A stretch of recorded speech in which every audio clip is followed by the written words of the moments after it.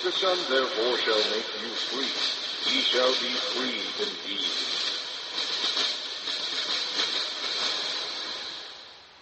We'd like to welcome you to our current event and weekly Bible study for May 22nd, 2011. And today it's pretty much going to be a dedicated teaching regarding what's going on in the Middle East with Israel, the Palestinian Authority, and how Obama and our government are figuring into that scenario, and also the United Nations. There's going to be a lot of Bible, as it is usually on a weekly basis, interjected into the teaching, hopefully to edify the body of Christ, and to kind of take these current events and apply them to the Bible and see where we line up on a biblical timeline.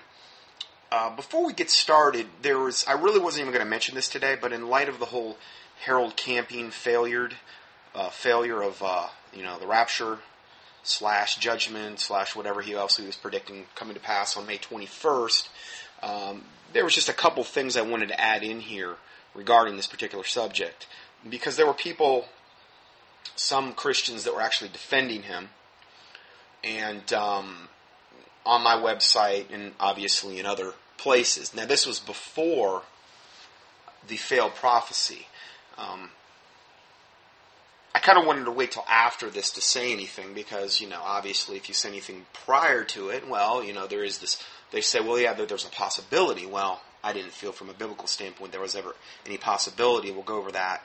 And I don't want to dwell on this too long, but I also think this is important regarding the end times, regarding the warnings that Jesus Christ gave regarding men like Harold Camping, who officially, he's been a false prophet since 1994 when he made his first prediction like this. And now he's done it again. It's just this time he had a whole lot more money and he had a whole lot more press, and I really believe that was all by design, because the media knew that wasn't going to happen, and it was just one more way to kind of like discredit Christianity en masse. I believe that was the real reason that he received so much press.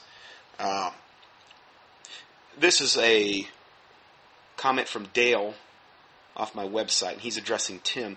He says, I'm not sure that we disagree all that much, but maybe. When you say we fall short of the glory of God, true we do, but it doesn't end there. One either represents sin or one persists in self-determination to continue in sin. Harold Camping has put his own, quote, wisdom, a wisdom that comes from the devil, above the Word of God. Now, we can absolutely 100% say that is the case at this point regarding this prophecy. The wisdom did not come from the Holy Spirit. Okay, he can preach 99% truth, and out of a King James Bible. And I'm not saying any of us have it all figured out, but this is a major, major issue. Okay, this is an issue that is going to shipwreck the faith of many. This is an issue that is going to put a massive stumbling block before not only his followers, but also people that might have been on the fence about becoming a Christian. They look at this fiasco and they think, well, if, this guy represents God, what do I want anything to do with this for? He can't even get this date right, You understand that what the world will use to try to justify through this, and then also his followers, and they're pretty much disgraced at this point. These are people that were on the streets and with placards and in airports and wherever they could go, handing out pamphlets and driving around their cars and putting up billboards and all these things, and they're totally disgraced. Everything that they had put their faith in, which essentially boiled down to a man and his prediction. You could say, no, it was the Word of God. No, it was a man and his failed prediction. He did not receive this wisdom from above. He did not receive this wisdom from the Holy Spirit. He couldn't have. It would not have been false. According to Deuteronomy 18, the test of a prophet is that he has to get it right all the time. And that it also has to line up with the Word of God. He did neither. Now, if he lived in the Old Testament times, he would have been taken out right after 6 o'clock and stoned to death as a false prophet. That would have been his punishment. In 1994, same thing. I'm talking if he lived in like the Old Testament Jewish Levitical system. That's what the punishment was for false prophecies, for a false prophet. So I don't think this is something that God takes any less lightly in today's day and age. Just like there's a lot of things that the Old Testament talks about with homosexuality and child sacrifice and these types of things. And they were also death sentence. And these are things that defile the land. And God, I don't believe He takes them any less seriously today either. No, we're not supposed to go out and stone people and, vengeance is mine, saith the Lord. I will repay. That's what God says. We're not supposed to act in that manner, but it's still a big deal to God, obviously.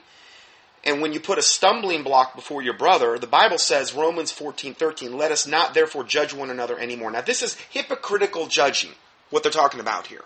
This is when you have a beam in your own eye and you're judging the speck in your brother's, which was what Jesus Christ talked about in that parable. Then it goes on to say, but judge this rather, that no man put a stumbling block or an occasion to fall in his brother's way. This is what this man has basically centered his life around doing at this point. Now, he may not have even thought he was doing that. I hope he didn't.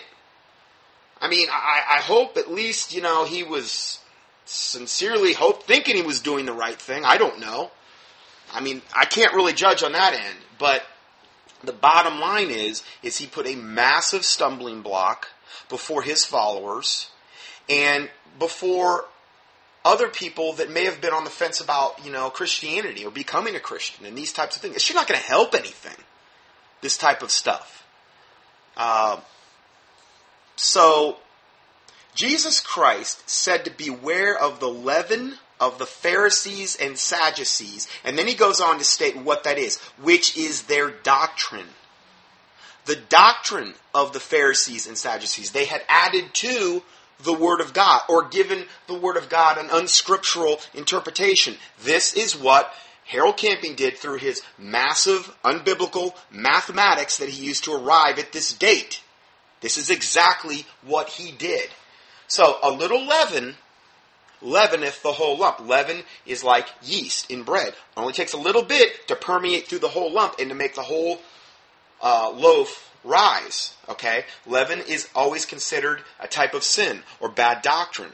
A little leaven leaveneth the whole lump. So, a little leaven in Harold Camping's doctrine has obviously permeated through his whole ministry. And I don't care if he's preaching out of the King James, and basically, other than that, a pretty sound biblical preacher, which some people have claimed. I really don't know. I've never listened to him.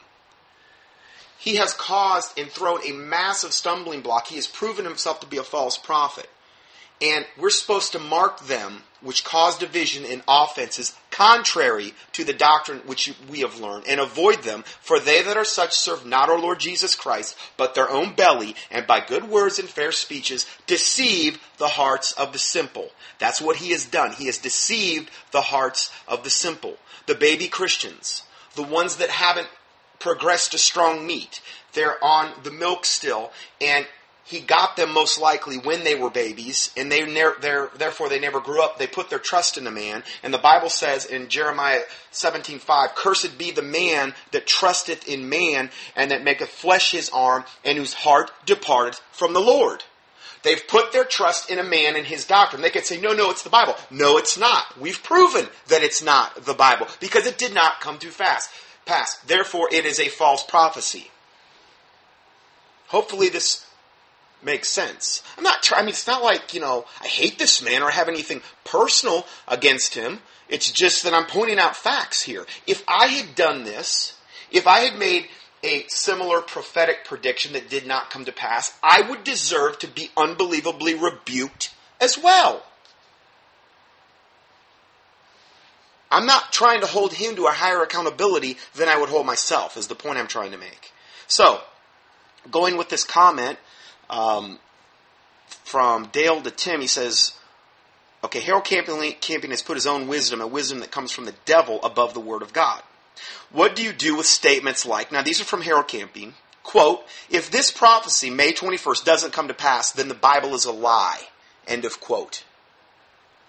What audacious, blasphemous, irreverent, prideful, arrogant, if this man wasn't totally blinded by pride, he was. It was obvious. With a statement like that, see, pride blinds you. Well, he seems so humble. He seems so sincere. Yes. Do you ever hear that expression, the road to hell is paved with good intentions? There's actually a lot of truth in that statement. It's not really in the Bible, but it kind of is. Because the Bible does say in Proverbs 14:12 and 16:25 that there is a way which seemeth right unto a man, but the end thereof are the ways of death. Well, it felt right in my heart when he was preaching. Well, the Bible says that the heart is deceitful above all things and desperately wicked. Who can know it? It also says, he who trusteth in his own heart is a fool. Proverbs 28:26. And the other one was Jeremiah 17:9. So,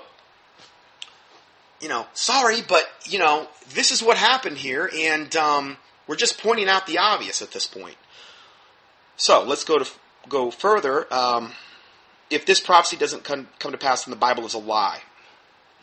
Wow, that's something else there. And then, that isn't just falling short of God's glory, that's blasphemy. And since Campion has already proven to be a false prophet, instead of humbly repenting and confessing his sin publicly, since it affected so many publicly, he has chosen to justify it capriciously, saying, quote, we didn't have all the information then, which was 1994, that we have now.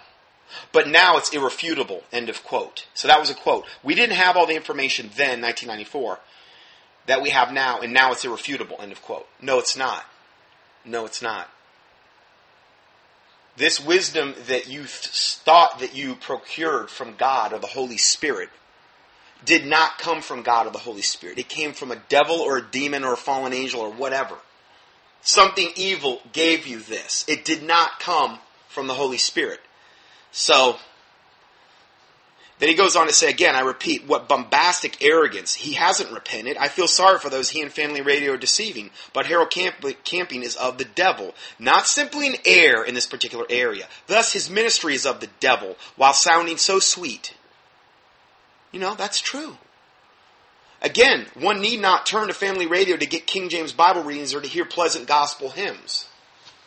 Well, if you were the devil, and you wanted to deceive let's say, the remnant that had figured out. Now, I'm not saying that only the remnant has this figured out, but for the most part, okay, you figured out, okay, the King James Bible is the Word of God in the English-speaking language, and, we want to try to stay away from worldly music, and we want to kind of seek ye the old paths wherein is wisdom, as the Bible instructs us to do. And maybe he was gave the veneer that he was doing a lot of those things. So, if you were the devil, wouldn't that be an area where you would want to focus on deceiving those Christians? Not just deceiving the worldly secular Christians, which is the majority, which are already deceived, which are already in the devil's camp, essentially? Well, this is a great way to do it. To discourage many, to shipwreck their faith, to cast a stumbling block before the brethren. He did a good job. Going further, Ephesians 4:14, and I added these in, that we henceforth be no more children, tossed to and fro and carried about with every wind of doctrine, by the sleight of men and the cunning craftiness, whereby they lie in wait to deceive. I get emails all the time from people saying, yeah, but this guy made a really good point about it, and it's something so unbiblical, but it sounded right. And see, the thing is the Bible says, for in the end times, in the latter days, in the end times, some shall depart from the faith, giving heed to seducing spirits and doctrines of devils, speaking lies and hypocrisy, and having their conscience seared with a hot iron. 1 Timothy 4:1. That's what we should be on the lookout for. That we should be on the lookout for all of these, They said that they're going to have, people are going to go after these teachers having, a lot of people call themselves believers, teachers having itching ears. They're going to run to and fro, seeking after wisdom and knowledge, but they're not going to find it, according to the book of Amos. So, we're not supposed to be children, okay? And that, again, implies a baby Christian that's still on the milk, which we talked about last week. Carried about with every wind of doctrine by the sleight of men, because men are the ones that that the devil uses in order to do this, to pull this off. And cunning craftiness, whereby they lie in wait to deceive. He was a deceiver.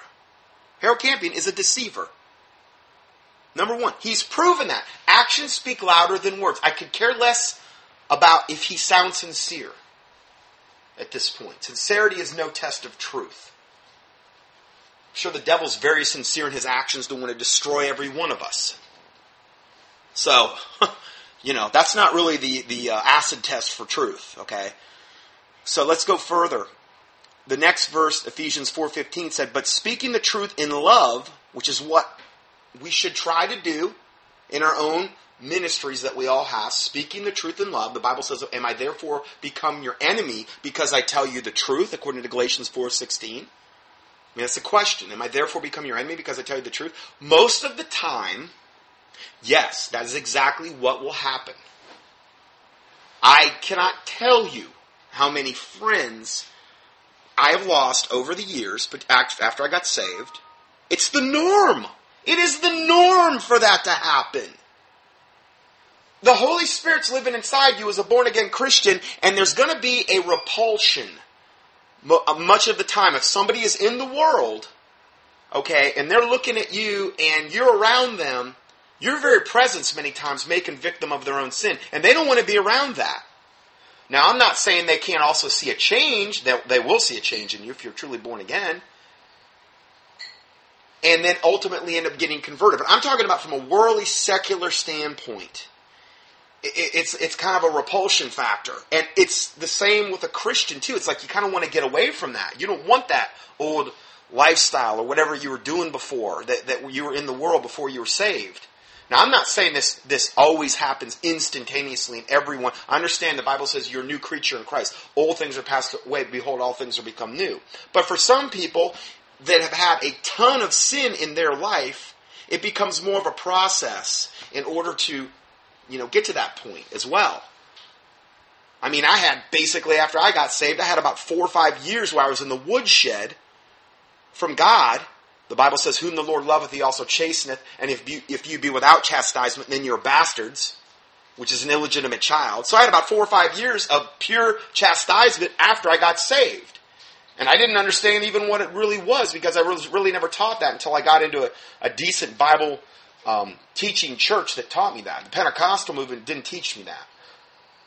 The Baptists were better at showing that particular aspect. And again, I don't even associate myself with the denomination at this point, because I just don't see any Bible for it. I just call myself a born-again, Bible-believing Christian. Saved by the grace of the Lord Jesus Christ, deserving of hell. But praise the Lord, he saved me. So, just kind of wanting to clarify some points here regarding this particular subject. "But speaking the truth in love may grow up into him in all things, which is the head, even Christ." And it talks about growing up, And we're not supposed to be tossed to and fro with every wind of doctrine. There is a ton of unbiblical doctrine out there, particularly with the modern day advent of the internet. All these different ministries, all the lukewarm churches out there, all the corporate lukewarm 501c3 churches in bed with the IRS and the government that are just waiting for their chance to sell their congregations out when things get bad. Now, I'm not saying everyone, but most of them, by far, the vast majority. And then all of the other cults and other religions out there and things of this nature. There's so much deception out there. And Jesus Christ said of this time in Matthew 24 to be not deceived. So that is the very thing that we should be really looking out for, is to not be deceived. That's why I do not try to point people to myself. I try to point people to the Lord Jesus Christ and His Word. In the English-speaking language, the King James Bible. Get in His Word, read His Word, and, that's the ultimate truth here. That's where I want to always point you. Not to a man. And I'm not saying there's not decent ministries out there, but it seems like they're becoming fewer and fewer. And you always need to compare what the ministries are saying to the Word of God. So, let's go further. Dr. Dixon writes, this is just an excerpt from his article he wrote on Will Jesus Christ Return May 21st? And he writes of this whole Harold Camping fiasco. Now, this is before it actually happened. Okay, this is, but it's obviously it's even more appropriate to read now because it's confirmed as truth.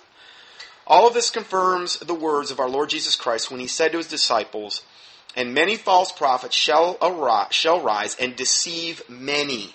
Now this is regarding the end times. Okay, well, we're there. So, I'm not saying we're in the tribulation or anything like that, but I'm saying we're on the cusp. We're in the beginning of sorrows here. Earthquakes and pestilences in divers places and wars and rumors of wars. I mean, we're there. Many false prophets shall rise and deceive many. In fact, he said, if it were possible, they shall deceive the very elect. True, Matthew 24:24 is where it says that. So we need to really guard ourselves, guard our hearts, compare everything with the Word of God. If it were possible, they shall deceive the very elect. To not think more highly than we ought of ourselves. And if we see our brother overtaken in an error, the Bible says, go to such an one in a spirit of meekness, lest thou also be tempted. Okay, in other words, if you go to him and say, well, I've got it all figured out, you little peon Christian, I'm going to set you straight. I'm going to openly rebuke you before all. You know what? You've already been blinded by pride. Now, I'm not saying there's not a time to at this point, the Bible does talk about, go to that one privately and then take another. And I know there's a hierarchy order if you're in a church to do that, okay? But you go to such an one in a spirit of meekness, lest thou also be tempted. So when you initially go to them, and you don't ever want to go to them with pride, I guess you would want to say. You would want to go to them almost in a spirit of fear and trembling, like, hey, and almost like you would want to, like what you would want done to yourself is how you want to approach them.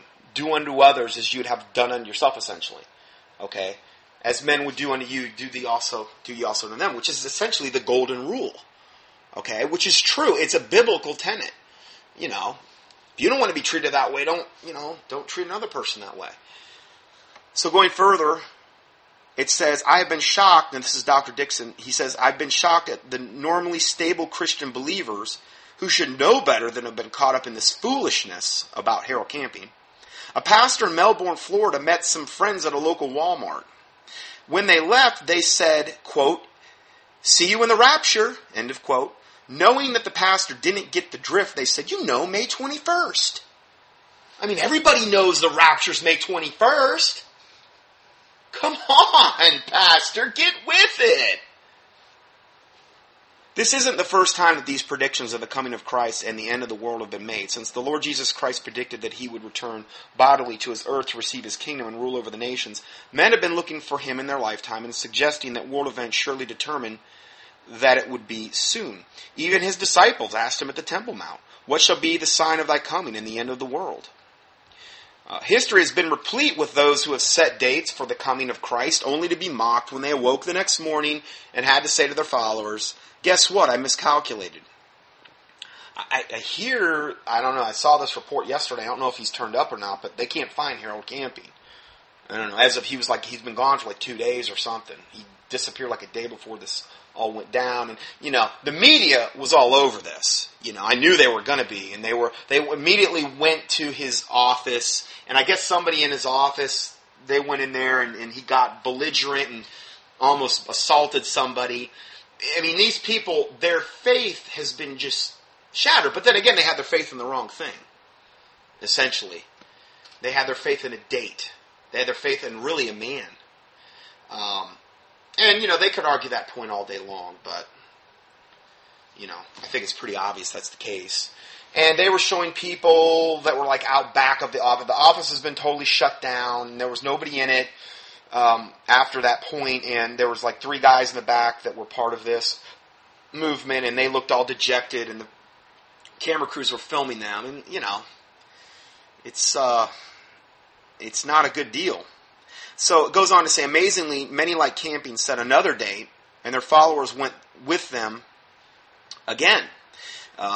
There's a website called The Date Setter's Diary, and I give you the link here, and that gives the chronology of date setters for the past 2,000 years. 48 since 1900. 48 times they've set the date for the rapture, various people, since the 1900. Obviously, they have all been wrong. Be assured, one more will wake up wrong on May 22nd. Obviously, that's already happened, and it was at 6 o'clock anyway. So, of course, I was wondering, is that 6 o'clock Eastern Standard Time, or was it Mountain or Central? I don't know. I guess it doesn't really matter at this point, because we're, way beyond the 6 o'clock point of May 21st. But, so we got some, some things that you can look at here where this has happened many, many times in the past as well. When I remember the last time I got into a conflict with a Jehovah's Witness when I was actively practicing, a lady came in, I believe she was one of my patients, and started trying to give me literature on the Jehovah's Witnesses. And they were always leaving it out in the waiting room and stuff. And I don't play their game. I don't let them take me where they want to take me, because they're trained to take you to certain parts in the Bible to get you to doubt your faith in the Word of God. See, the whole basis of cults is to get you to doubt your faith in the Word of God. That's where they'll try to take you. And I just started talking about their magazine. It was the Watchtower, which was supposedly angelically inspired every month. Meaning the writings of the Watchtower supposedly written by angels, angelically inspired. And I said, and I asked her, I said, this Watchtower, isn't it supposed to be angelically inspired? I believe that was the name of the magazine. Anyway, it was the one they always leave everywhere. These are cursed objects. They're leaving. So if you have any of them in your possession, you need to get rid of them, burn them preferably. I don't keep anything of the occult in my possession, whether it be the Satanic Bible, whether it be Masonic Bibles, whether it be Masonic referencing things. I don't keep any of that stuff for research, because it is a cursed item. You do not know how it could be affecting you on a spiritual level if you bring it into your house. Get rid of it. I just don't, even if it's an apostate preacher or somebody like that, get rid of it. Don't have those things in your house. I literally believe there's demons assigned to these types. It's like a cursed object. So, I asked her, I said, well, if this magazine is supposedly angelically inspired, why in the world did they predict the end of the world? And at the time, I had a whole bunch of the years memorized. 1950, 1929. There was all these years they predicted the end of the world in Jehovah's Witnesses. And she had obviously no answer for that whatsoever. And you could tell then her face started getting mad and angry, and she kind of stormed out. And, I was just pointing out the facts. I don't play their game. I try to turn the tables on them, because I'm not going to let them take me to some obscure verse in the Bible and build a whole doctrine around it to try to get me to doubt my faith. And a good resource for that is Chick.com, where they've got different books on how to deal with different cults, Jehovah's Witnesses, Mormons. They need to have one on the Seventh-day Adventists. Because that's a cult just like the rest of it. It's just more subtle. And a works-based, cultic, religion.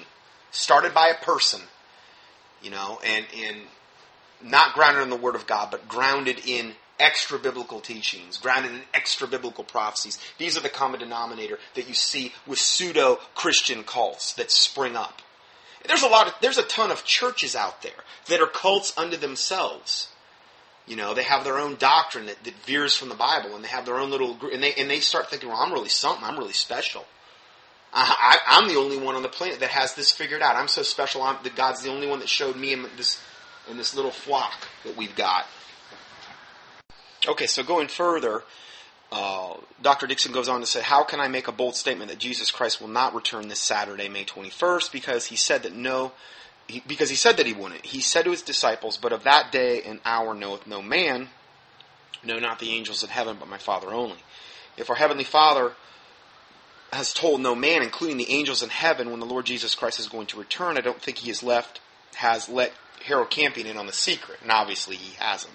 The reason is very simple. He wants us to all be ready, for he may come today. These clowns that are having their rapture parties are no doubt like the crowd that laughed at Mr. Noah. Now, I understand he's pre-trib, some are post-trib, some are mid-trib. All I can tell you is one thing. Regarding the pre-trib rapture, we're all going to know soon enough, I believe, because we're most likely very near the start of the tribulation. And the pre-trib rapture would have to occur pre-tribulation. So, as opposed to starting gigantic arguments and debates about this, because I've seen this. I've seen how this goes when you start a debate on the rapture. I would say my listeners are probably split 50-50. Pre-trib, post-trib. Okay? I start a big debate on this because I've had a lot of people want me to get into this. Okay? This thing would last probably 6 months in order to cover all the various nuances and arguments and things of this nature that would crop up. I've seen these happen before. I've been on the outside looking in when people debated about this, and it never ends. And ultimately, what I have seen is that the ultimate fruit of it is typically that it doesn't really end up swaying anybody in their belief systems. Very few people end up getting swayed to say, wow, I'm going to come over to this way of thinking, or I'm going to go over to that one. So I have chosen not to engage in this debate. Not only that, I have got so many current events breaking on a weekly basis, like we're going to discuss today on Israel, that if I did that, I would literally have to shut down this ministry for a huge amount of time in order to address that issue, and it would be never-ending. I have absolutely no conviction whatsoever to do that or to embark on something like that. Okay, I'm a watchman. I'm here. I'm trying to reconcile end-time and current events with the Bible. Regarding the rapture thing, we're all going to know soon enough if the pre-trib rapture is either of God or it's not of God. Okay, so that is pretty much where I'm at right now on this particular subject. I just cannot afford to take months and months out of this when I can barely keep up with the current events I have on a weekly basis as it is. So, just so you know, I'm not a pastor. I'm not somebody, went to whatever, Bible school, seminary, or whatever, and, I'm just trying to be a watchman. That's all I've ever claimed to be. And so anyway, I just wanted to mention that. So going further, let's see here. Okay, so if our Heavenly Father has told no man, including the angels in heaven, when the Lord Jesus Christ is going to return, I don't think He's let Harold Campion in. The reason is simple. He wants us to all be ready, for He may come today. These clowns that are having their rapture parties, there's people out there that were in the secular world that were already starting to have like what they call rapture parties in order to celebrate, and some of them were saying, yeah, if it really does happen, then we can go loot all of the Christians' houses that got raptured or whatever. You know what I was thinking might actually happen, because I've read about a lot of this in the occult. Now, I haven't actually read the occult literature, but the occult has taught in many spots that they're planning a false rapture. A rapture of, let's say, high-level people in the New Age movement and these types of things. And in order to totally throw a monkey wrench into the theology of Christianity, okay? And they've been, through things like technology that they have, like Project Bluebeam and those types of things, that they were planning a false rapture. We've seen this a lot on various, like UFO-related movies and shows and things like this, where they'll actually take people out and they'll disappear and these types of things. It's been a common theme in a lot of different shows. So that could also be a satanic parlor trick that Satan is getting ready to, a card that he's getting ready to play, that will also act in a very similar way as this Harold Camping rapture date fiasco, in order to try to shipwreck the faith of many. That's what the ultimate goal of Satan is regarding these types of issues. So, going further, these people having the rapture parties are no doubt like the crowd that laughed at Mr. Noah when he built an ark and said that there was going to rain when it had never rained before. Jesus said, as it was in the days of Noah, so shall also the coming of the Son of Man be. For as in the days that were before the flood, they were eating and drinking, marrying and giving in marriage, until the day that Noah entered into the ark, and knew not until the flood came and took them all away, so shall also the coming of the Son of Man be. So he brings up some other good points there. Just wanted to interject that. That's all we're going to mention on that for today. And let's go straight into the study here.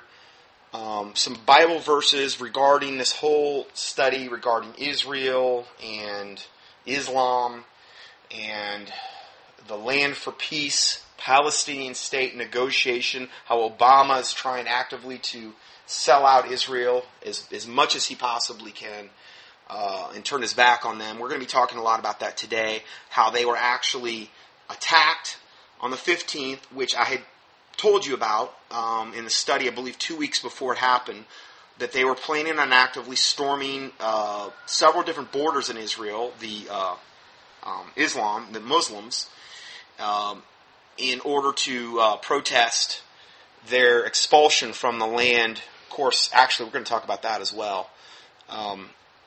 Decades ago. Okay, so let's go further here. The Bible says in Psalm 122, verse 6, "Pray for the peace of Jerusalem. They shall prosper that love thee." So this is something that we should do. I mean, the Bible does say that. Pray for the peace of Jerusalem. They shall prosper. Now, understanding that the only time that Israel is going to have true peace is when the Prince of Peace comes back at the end of the tribulation and establishes his 1,000-year reign on earth. Okay, and sets up his throne there. So that's when Israel is actually going to have peace. But it is something we should still pray for. Okay, but until that time, obviously, there's going to be wars and rumors of wars and all kind of things going on. Next verse says, "Peace be within thy walls," meaning Israel or Jerusalem, "and prosperity within thy palaces. For my brethren and companions' sake, I will now say, peace be within thee."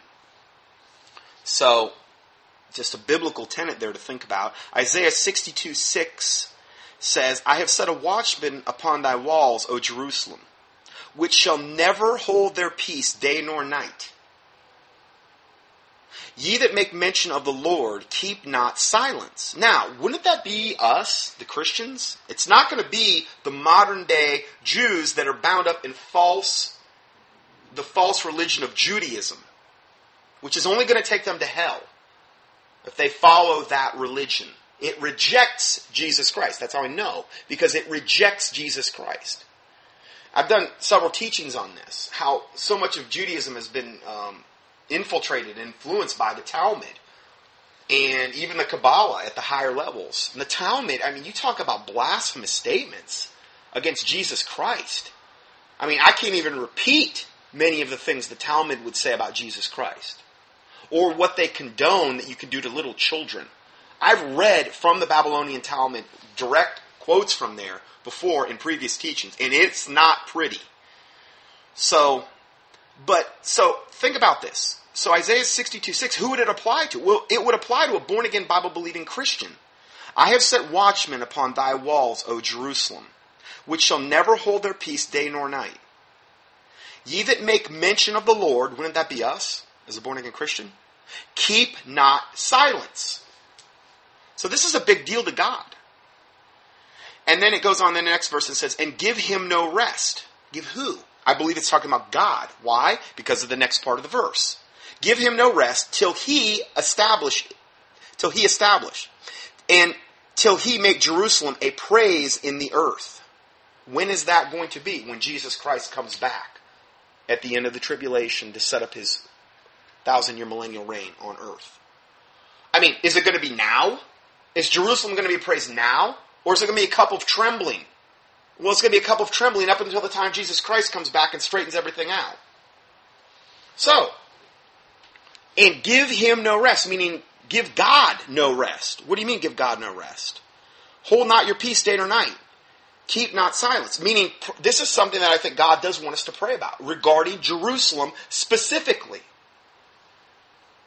I mean, I think it's really obvious. "I have set watchmen upon thy walls, O Jerusalem, which shall never hold their peace day nor night. Ye that make mention of the Lord," which would be a Bible-believing Christian, "keep not silence. And give him no rest," meaning give God no rest, "till he establish, until he make Jerusalem a praise in the earth." He doesn't want you to give him rest regarding that. He wants you to be like Jesus Christ talks about that, was it the widow and the unjust judge, and she kept going to him and bothering him day and night until he finally gave in, and that was an unjust judge. He wants us to be like that regarding Jerusalem. Now, I'm not saying it should be the only thing we pray about, but I think it is something that there's a spiritual tenet here. regarding Jerusalem. Pray for the peace of Jerusalem. They shall prosper that love thee. Well, that's a nice blessing. I'm not saying that's our motivation, but I mean, I think there's you can read into that a little bit, for the protective hand of the Lord. If God's going to prosper you, He's going to protect you. Now, I'm not saying that doesn't mean there's not going to be people that are going to suffer and go through tribulation and these types of things. But there is a blessing connected. This is the point I'm trying to make. So then if we skip ahead to Isaiah 62 verse 11, which is 4 verses up, it says, Behold, the Lord hath proclaimed unto the end of the world, say ye to the daughter of Zion, Behold, thy salvation cometh. Behold, his reward is with him, and his work before him, and they shall call them the holy people, the redeemed of the Lord. Thou shalt be called sought out, and a city not forsaken. A city not forsaken. This is in reference to Jerusalem. Okay? This is the context of this chapter. So, say ye to the daughter of Zion, Behold, thy salvation cometh. This is talking basically to Jerusalem. Behold, his reward is with him, and his work before him. And they shall call them the holy people. The people, I believe, that live in Jerusalem at some point. And I believe this will be at the end, near the end of the tribulation, when 2/3 of the Jews have actually been destroyed, for lack of better terms, according to Zechariah. And 1/3 will be tried as silver, will be tried as, silver through a fire. And they're the ones that are going to come out on the other side of that in Jerusalem and in Israel. And they're going to be called as holy people, the redeemed of the Lord. And shall be called sought out, a city not forsaken. And we're going to give you some more verses that confirm that. I went over those verses in Zechariah, I believe Zechariah 11. And, they're pretty, they're pretty clear. Israel is at some point going to turn back to the Lord. But it's going to be through much tribulation that this does happen. Okay, and again, stay with me because we're going to go over a lot more verses that will confirm some of the other things that we've said. And sometimes it's hard because somebody comes in, it's the first time you've ever heard me, and you come in and it's like, yeah, but what about this and that? And I've already covered it in depth in maybe several other teachings.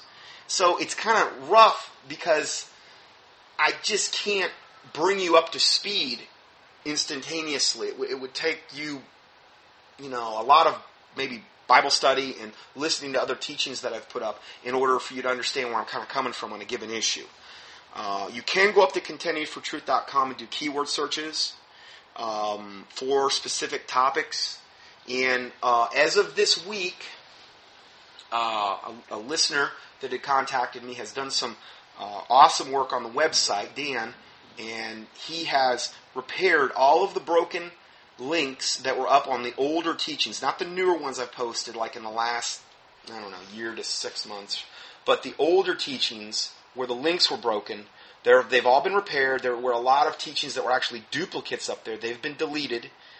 And we're in the process of trying to get my email list straightened out right now. So if you've asked to be added on an email list, I have you in kind of a holding pattern right now. I cannot add you on right yet. I have to straighten the email situations that I have out right now, and then we're going to have a box up on the website, Lord willing, that will allow you to get added on, and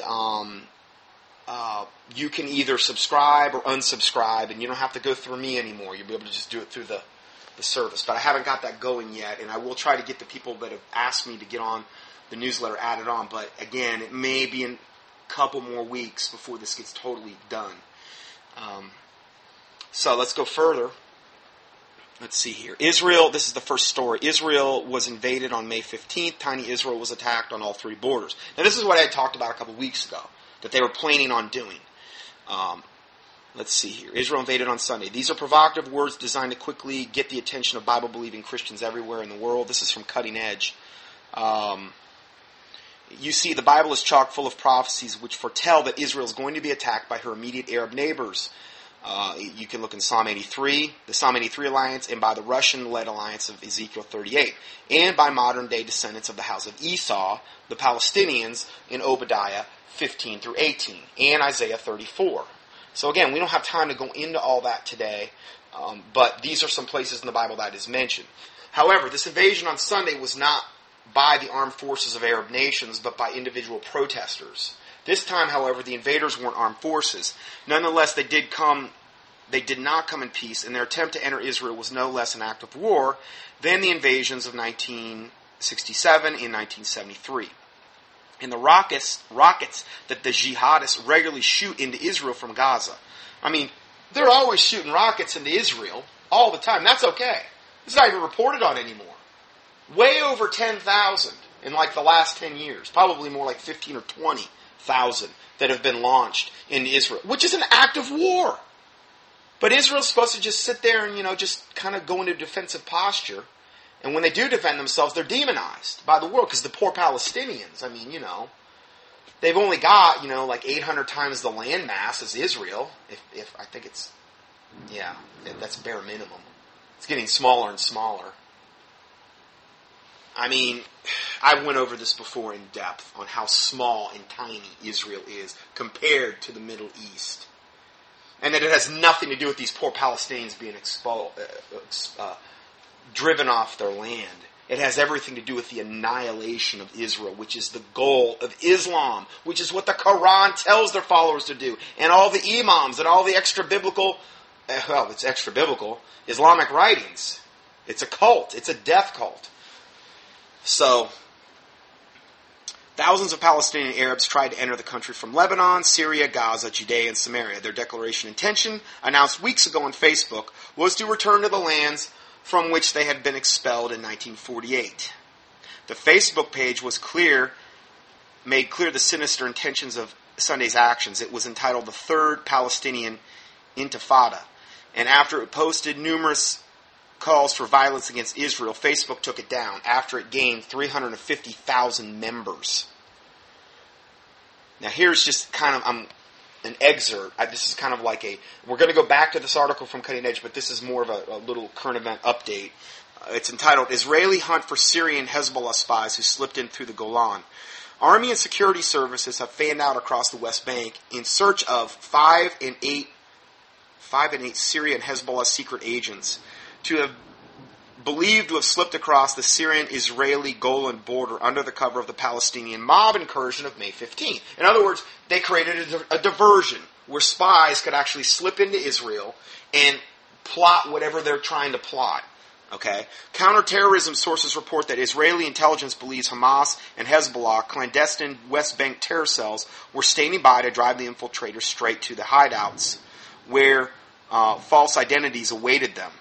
So, it's all by design. Information reaching IDF or Israeli Defense Force intelligence indicates that Syria has been preparing its next civilian assault on the Israeli border for June 5th. So here's the next one, June 5th, okay, which marks the 44th anniversary of the Six-Day War and the delineation of the new borders. The Syrians are again working hand in glove with Hezbollah and the same Palestinian rejectionists to stage additional offenses for then June 7th. Israeli Shavuot Festival and the anniversary of Jerusalem's liberation and reunification. So they've got more stuff planned for June 5th and June 7th. You might want to be in prayer about that. Our sources say this is a red herring to misdirect Israeli commanders in the same way as the Syrians planted a false lead to Quneitra and staged their break-in at Masjid al-Sham. Sorry, I don't speak the language very good. In fact, the attempts to breach the Gaza fence will occur somewhere else or in several places on the assumption that the IDF has not recovered from May 15th. In other words, they're just going to keep hitting them and hitting them hard because they figure, well, they can't recover if we keep hitting them over and over again. Has not recovered from the May 15th events and lacks the trained manpower and crowd control gear for breaking up a raging mob. Hamas hopes to present the spectacle as part of an Arab revolt against the tyrannical regimes, so to gloss over the obvious hostile act of war against a sovereign nation. Notice Israel's never trying to get into their settlements to take their land. I mean, granted, they've given up land. They've given up land over and over and over. Israel's never the aggressor trying to get into their land to take their land. It's always the other way around. And that's okay. That's okay.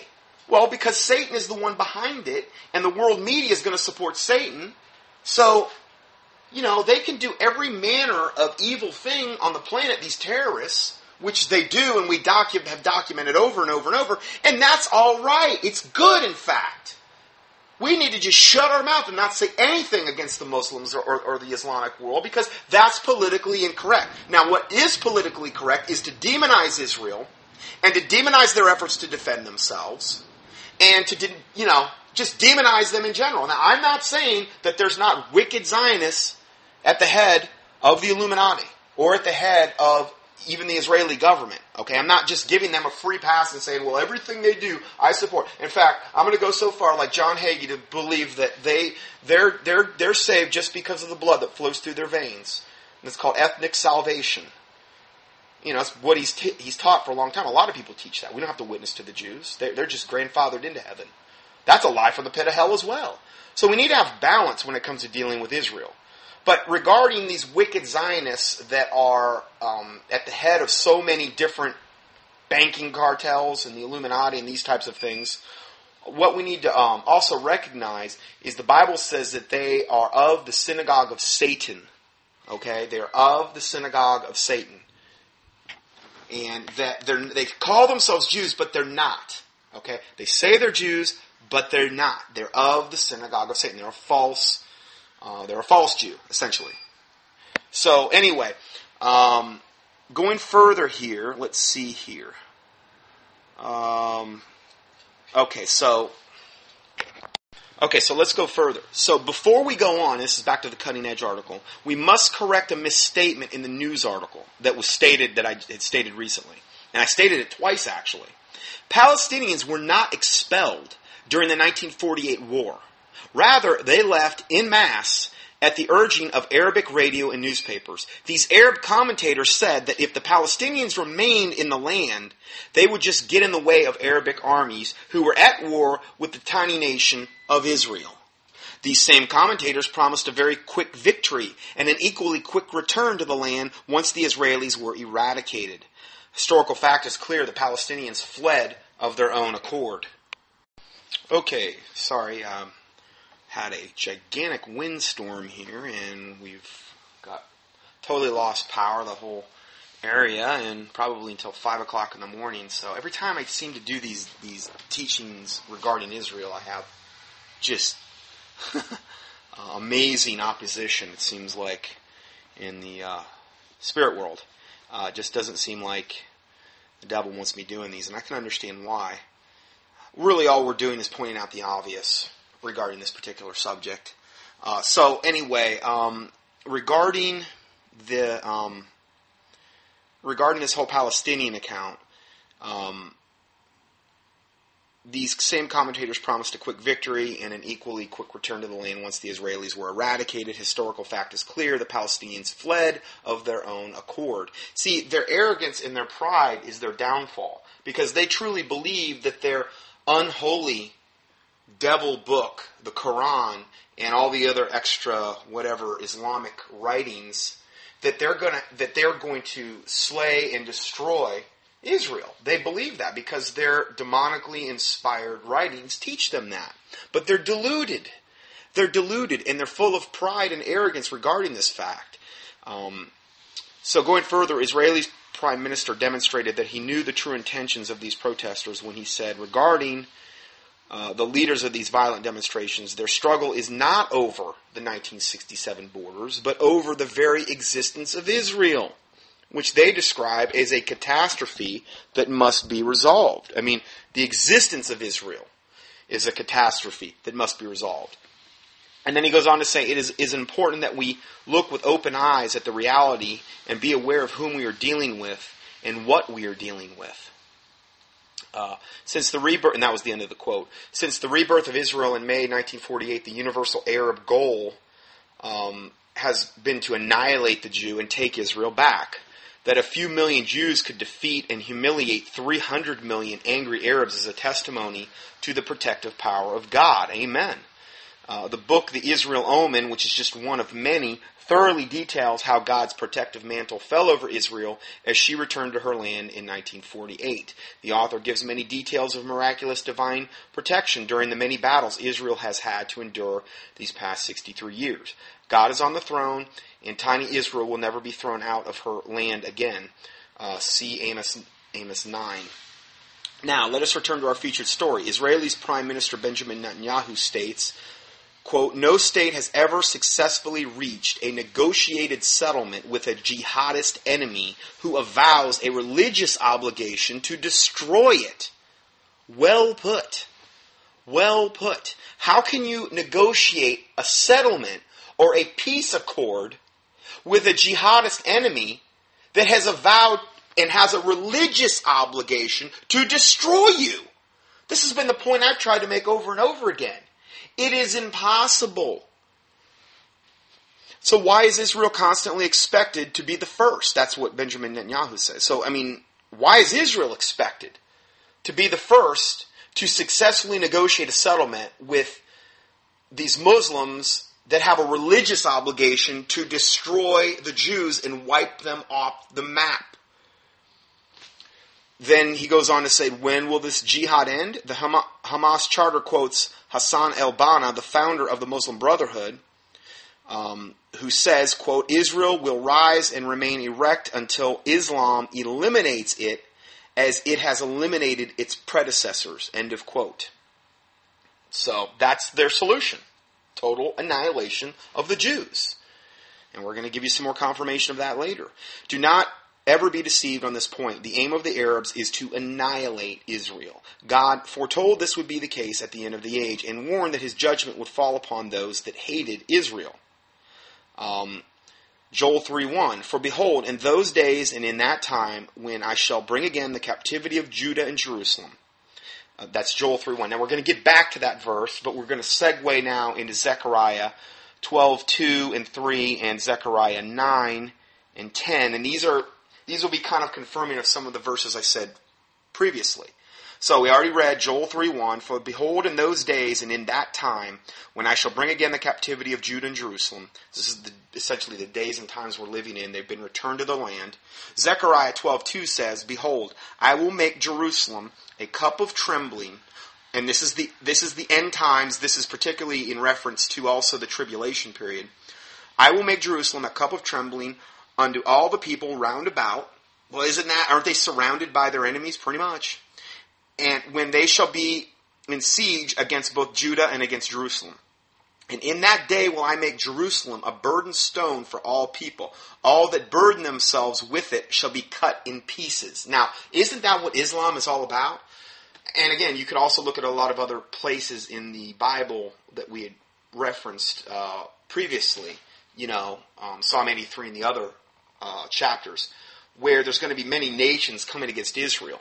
But the ones that obviously have the biggest axe to grind in the most immediate proximity are the Muslims, obviously. Okay, so "I will make Jerusalem a cup of trembling unto all the people round about, and they shall be in siege both against Judah and against Jerusalem." Isn't that what they are? Haven't they been doing that for the last 10 years? With their daily rocket attacks, with the suicide bombings, they've been in siege against Israel. "And in that day will I make Jerusalem a burdensome stone for all the people."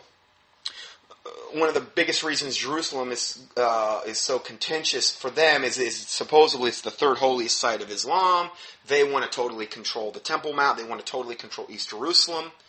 But ultimately, what they really want is the total annihilation of the Jews. They can say all day long that we want land for peace and all this other garbage, but every time they've been given land, all they do is move their rockets in closer so they can get a better shot.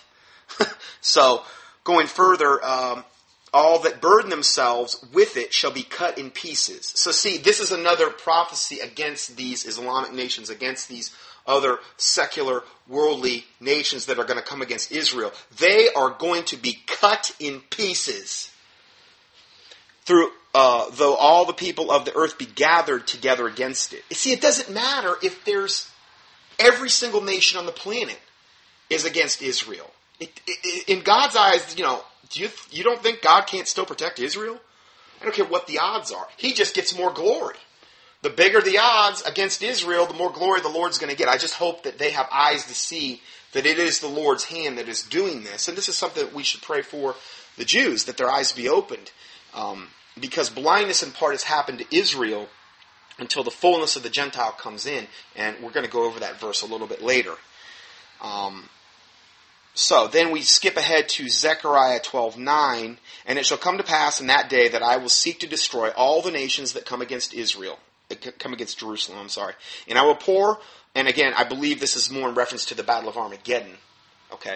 And I will pour upon the house of David and all the inhabitants of Jerusalem the spirit of grace and of supplications, and they shall look upon me whom they have pierced, meaning Jesus Christ. And remember, this was written in the Old Testament. This was written before Jesus Christ ever came to the earth. This is just one of the many prophecies that Jesus is going to fulfill and already has fulfilled. Hundreds of them, just at his, the day he died alone, he fulfilled, dozens and dozens just in that one day.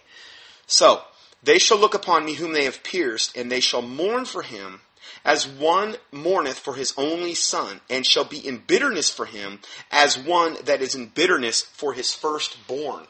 In other words, they're finally going to have their eyes opened to what collectively the nation of Israel did to Jesus Christ, because when Pilate came and he offered them Barabbas, he said, why don't you take Barabbas, essentially, instead? Now I don't want to kill Jesus. He's a righteous man. He didn't do anything. Now I'm paraphrasing, obviously, but they said, no, give us Barabbas, crucify Jesus, let his blood be upon us and our children. They asked for a curse to be put upon them collectively as a nation. Now, I'm not saying there's not remnants in Israel, and the Bible even talks about the remnant that obviously the apostles and those that went, they first went to the Jews, and there was a lot of people that got saved. But I'm talking about the majority of people in Israel have been blinded. Blindness has happened to Israel until the fullness of the Gentiles come in. And we're going to talk about that later. So if you don't understand that fully, hopefully you will when we've covered that. But they're going to finally mourn for him, for Jesus Christ, as one that mourneth for his only son. This blindness that the Bible speaks about is going to be lifted. And that's Zechariah 12:9 and 10. Lay it all out for you. I went into these verses a lot more in detail in other studies as well. But for the purpose of today's study, I just don't have time to go a lot further. So, you can pencil in the date, May 1948, as the day at which God reversed the captivity of Judah and Jerusalem. Meaning he brought them back into the land, May of 1948. At this point, the rest of God's warning is alive and energized. So if we go back to Joel, and we go to Joel 3, verse 2 and 9, it says, I will gather all nations and will bring them down into the valley of Jehoshaphat, and will plead with them there for my people and for my heritage Israel, whom they have scattered among the nations. Isn't that kind of what happened to Israel after Jesus Christ was crucified? And Jesus Christ predicted that it was going to happen. They were scattered among the nations. Okay? And then it says, and parted my land. Okay, Israel was parted at that point. Proclaim ye this among the Gentiles. And it happened initially, after the crucifixion through the Roman Empire. And the Jews were driven and scattered among the nations. And then he brought them back. And this is what they're in reference to here in May of 1948. He brought them back into the land. So there's a lot of other verses you could look at as well that are also amazing when it comes to this subject.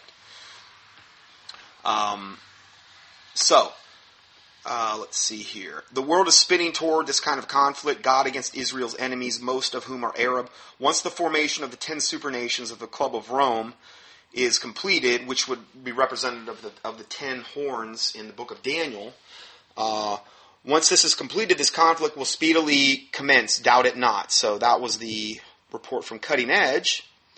And I received a timeline of disasters on the U.S. When America sells out Israel. This is a kind of a partial list. I went through and I'm just hitting the high points. I had Charles, a listener, sent this to me, and I added a little bit to it, and I took a little bit away. For the purpose of today's study, it's a pretty big list, and I just wanted to really hit the high points. But these are just some things that we can look at that are pretty undeniable. He says, Scott, after Obama decided to sell out Israel, I chose to update my list. Most of this stuff you've probably seen, Charles. So, let's just look at when we have done some things against Israel, when our policy rules against Israel, when we put pressure on Israel to sell out or give up her land or turn her back on her, what happens to America? Okay, let's look at some things. Let's start October 30th, 1991. A meeting scheduled by Bush, the Israelis, and the Palestinian authorities discussed ways to achieve peace in the Middle East. Talks focused on trading land for peace agreement. Now, we know that that's never worked, nor will it ever work. So, that was October 30th, 1991. So, we were all discussing ways, the U.S., Israelis, and the Palestinian authorities to achieve peace in the Middle East. And it was focused on trading land for peace, which is an absolute abomination in the sight of God. Remember what we just read. They have parted my land, in the verse that we just talked about. I will plead with them there for my people and for my heritage Israel, whom they have scattered among the nations and parted my land. They're still attempting to part the land. Okay? Well, what happened in the U.S. on that same one day later, October 31st, 1991? It was called the Perfect Storm off New England. 30-foot waves, 100, it was one of those 100-year storms. It was a really, really bad one. Did, tons and tons and tons of damage. Another date, January 5th, 1992, continuation of the Madrid Conference meets in Washington. All of these conferences are essentially pressuring Israel to give up, give up, give up, whether it be land, rights, whatever. You look at Hurricane Andrew then on August 24th, 1992. And then going forward, let's see here, January of 1993, Rabin accepts the Oslo Accords, and I believe Rabin, I don't know if it was the President or Prime Minister of Israel, called for the withdrawal of Israeli forces from parts of the Gaza Strip and the West Bank and affirmed a Palestinian right of self-governance in those areas. Then we can look at what happened in America. Blizzard of 1993, 300 people killed, $6 billion in damages, and then also the Great Flood of 1993, which killed 50 and had $15 billion in damages. January 17th of that 1994, January 17th, 1994, Israel decides to talk about the withdrawal from the Golan Heights, direct result of the Oslo Accords. So in other words, if Israel's doing any of this, it's always as a result of its supposed allies, America being the chief, typically putting pressure on Israel to do these things. Well, the same day, January 17th, was the LA earthquake, which caused $24 billion in damages and killed 57. And typically when you see a death rate, it's always way, way underblown. Whenever you see death rates where it says, 57, a lot of times you can times that by 10. They like to lie to you about death rates. They did a lot of that with Katrina. Over and over they have done this. And I guess it's so that people don't get too, up in arms about anything. 50 died or 20 or whatever. But, you had like higher numbers. I guess they think people might panic. I don't know. Going further, next one. As Secretary of State Albright works on the final details of an agreement in which Israel would give up 13% of Yessa, which is Judah and Samaria, on September 28th, Clinton meets with Yasser Arafat and Netanyahu at the White House to finalize this land deal. Again, it's land for peace garbage. Later, Arafat addresses the United Nations about declaring an independent Palestinian state by May of 1999. As Hurricane George pounds the Gulf Coast, causing $1 billion in damage. At the exact time that Arafat departs the country, the storm begins to dissipate. So Hurricane George slammed into the United States Gulf Coast with 110 mile-per-hour winds and gusts up to 175 miles per hour. The hurricane hits the coast and stalls. And I mean, as I'm sitting here in total darkness doing the study here, other than the light of the computer, and we just had this tremendous windstorm whip through here like out of nowhere. It reminds me of this, because of all the pressure that Obama is putting on Israel and Netanyahu to go back to these 1967 borders or whatever. We're going to talk about that in a little bit.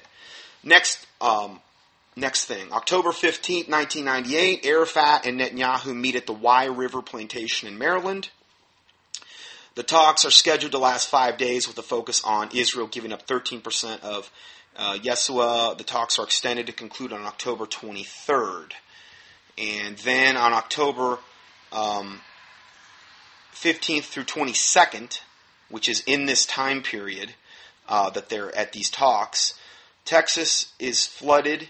On October 17th, awesome rains and tornadoes hit southern Texas. The San Antonio area is deluged with rains. The rain and flooding in Texas continue until October 22nd and then subside. And the floods ravage, which would be exact time the talks stopped, October 22nd. The floods ravage 25% of Texas and leave over $1 billion in damage. On October 21st, then, Clinton declares the section of Texas a major disaster area. Next one. November 30th, 1998, Arafat comes to Washington again to meet with President Clinton to raise money for the Palestinian state, with Jerusalem as its capital. That's their goal. Well, their goal is total annihilation of the Jews, but they gotta, it's incremental. A total of 42 other nations were represented in Washington. All the nations agreed to give Arafat $3 billion in aid. Yeah, I would definitely give Satan $3 billion in aid. I mean, he's richly deserving of it. I mean, come on. And then Clinton promised $400 million and the European nations $1.7 billion. I mean, unbelievable. Well, what happened the same day?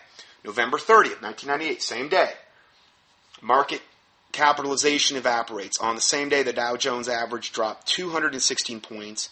And on December 1st, the European market had its third worst day in history. Hundreds of billions of market capitalizations were wiped out in the U.S. and in Europe. Now remember, both America and Europe were the ones that gave the money to this Arafat, $3 billion in aid.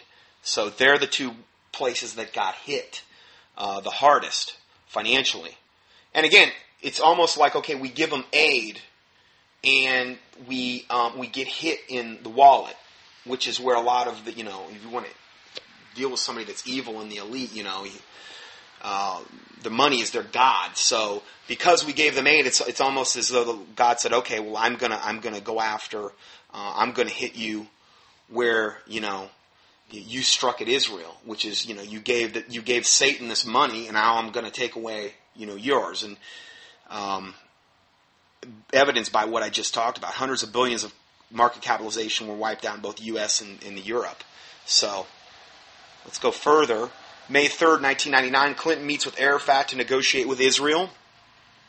Let's see here. The UN General Assembly calls on Israel to cease settlement activities in East Jerusalem and other occupied territories. Clinton writes that the Palestinians have a right to determine their own future on their own land, and that they deserve to live free today, tomorrow, and forever.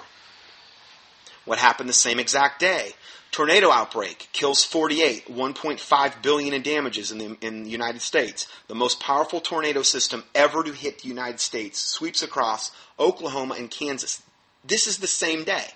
The winds are clocked at 316 miles per hour, the fastest wind speed ever recorded. Oh, but all of this is just coincidence. None of it means anything, right? Some people would say that. October 11th, 1999, Jewish settlers in the West Bank are evicted from the covenant land in Israel. Same day, Dow Jones financial average loses 5.7 in the worst week since October of 1989. On October 15th, the Dow lost 266 points. Also, October 16th, in California, 7.1 earthquake. October 17th, Hurricane Irene. Just days after Irene moved through Florida, President Bill Clinton declared 18 counties as disaster areas. President Clinton declared that 66 counties in North Carolina were eligible for assistance. But again, it's all just a bunch of coincidences. April 30th, 2003, the roadmap to peace was begun. Again, this is another, land for peace, pressure on Israel type of deal.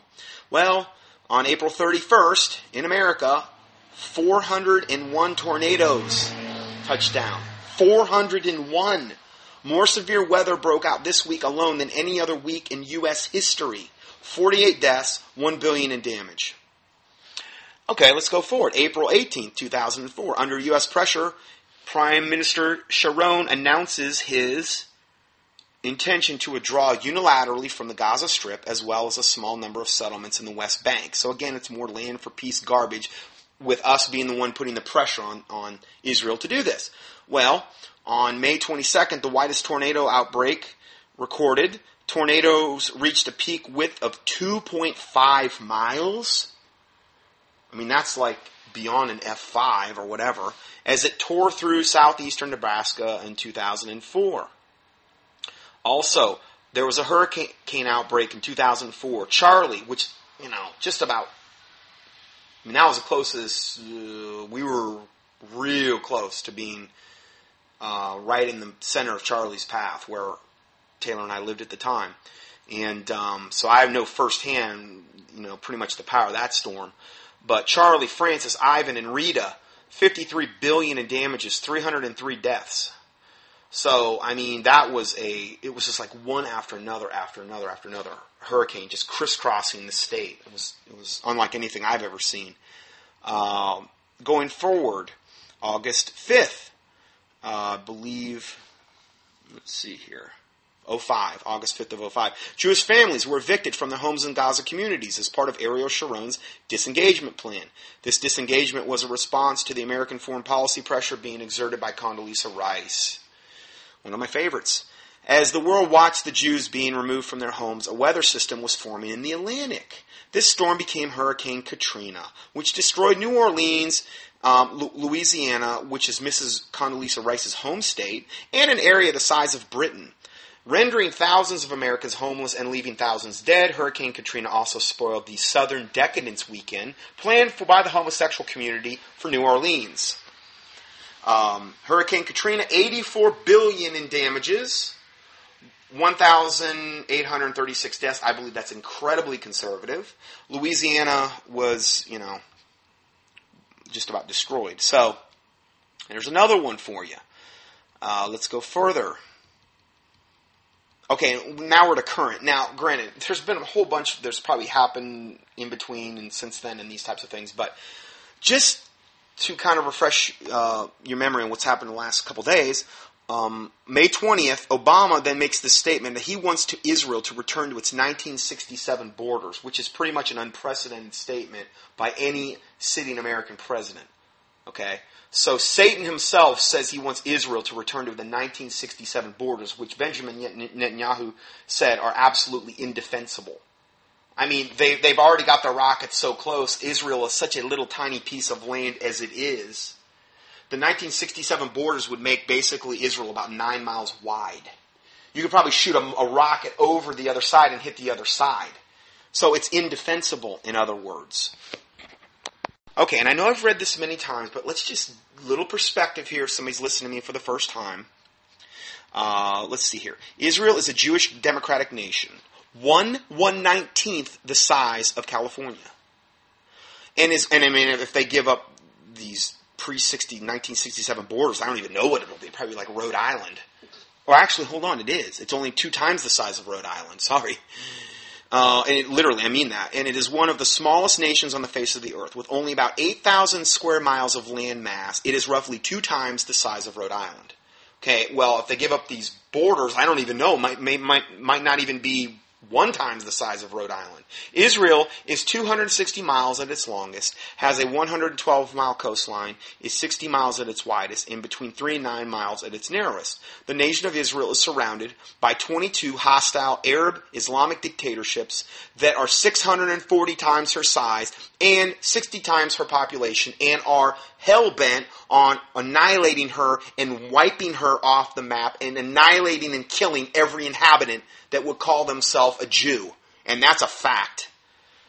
Arab propagandists call Israel expansionist. Oh yeah, they really sound expansionist to me. I mean, they're just, they're all over the place. They're just gobbling up land like you wouldn't believe. No, actually, it's been the other way around. They've tried to give up land, they've tried to do this, and they've tried to do that. And the only thing they do, as I've said before, is they just move their rockets in a little bit closer so they can get a better shot on them.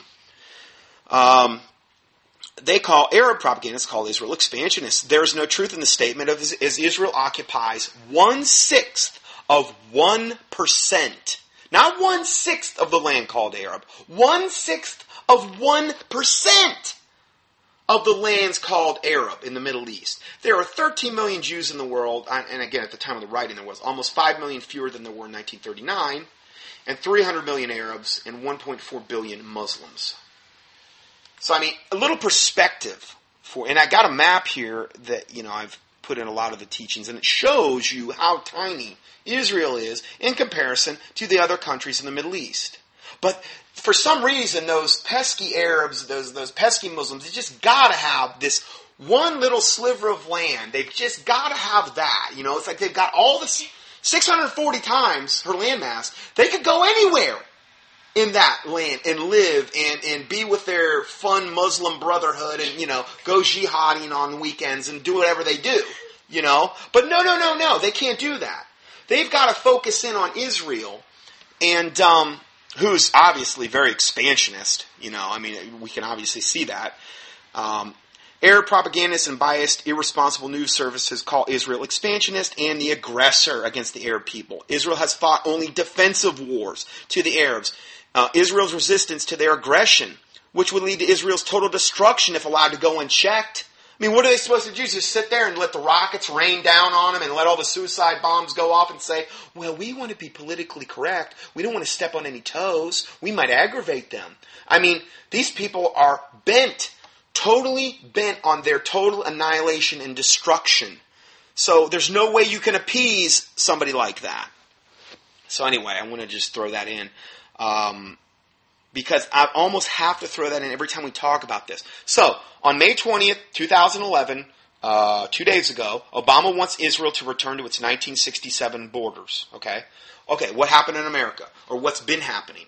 Montana, these are some headlines from just the last, and probably not near all of them, just some. Okay, just from May 20th till now, Montana prepares for the worst flooding possible, hopes for the best. And I give you a link, Charles gave you a link to all these stories. Another headline. Louisiana's Cajun country braces for historic flooding. I mean, flooding down there is like nothing they've hardly ever seen. I mean, whole towns and communities are wiped out from the flooding over the banks of the Mississippi. And they blew the levees, over the New-Madrid fault line to saturate the ground and, who knows what's going to become of that. Then flooding to delay U.S. grain harvests. A lot of because they blew the levees, a ton of farmland has been flooded, ruined. A lot of the crops in the area are flooded out, ruined, which will ultimately drive up food prices. Then the next headline, be prepared for major flooding in Utah. Next headline, Columbia River levels remain near flood stage. Next headline, May 21st. About 200 homes are damaged. This just happened yesterday, and at least 20 are destroyed after a reported tornado in Kansas late Saturday. An emergency management spokesman said Sunday, severe storms hit northeastern Kansas from 6 o'clock till about midnight. This storm system that just went through here, who knows what it just did? I'm in North Carolina. I don't even know. But, there's probably stuff going on right now. Netanyahu is actually here on our soil right now, and we're going to discuss that as well. Then he goes on to say, to be continued, the year isn't over. I shudder to think what's going to happen with America based on what, never has a president come out and said this. Never has a U.S. president put this kind of pressure on Israel. He's a Muslim, okay? He was brought up a Muslim in his homeland Kenya and then Indonesia, okay? Which, I believe it's easily provable. They've got whole things over in Kenya where he was born that they're, they openly proclaim, proud of. It's a well-known fact that he was born there. I've even seen the reports from the hospital where he was born and these types of things. He's a Muslim. Okay, so of course he's going to side with them. Of course he's going to do all of these things to destroy America and these types of things. And I understand he is a puppet on a string. He's just obeying his handler's messages. But I believe it's truly in his heart to want to do these things as well. So going further, let's go ahead and stop there, and we'll go to part 2 next.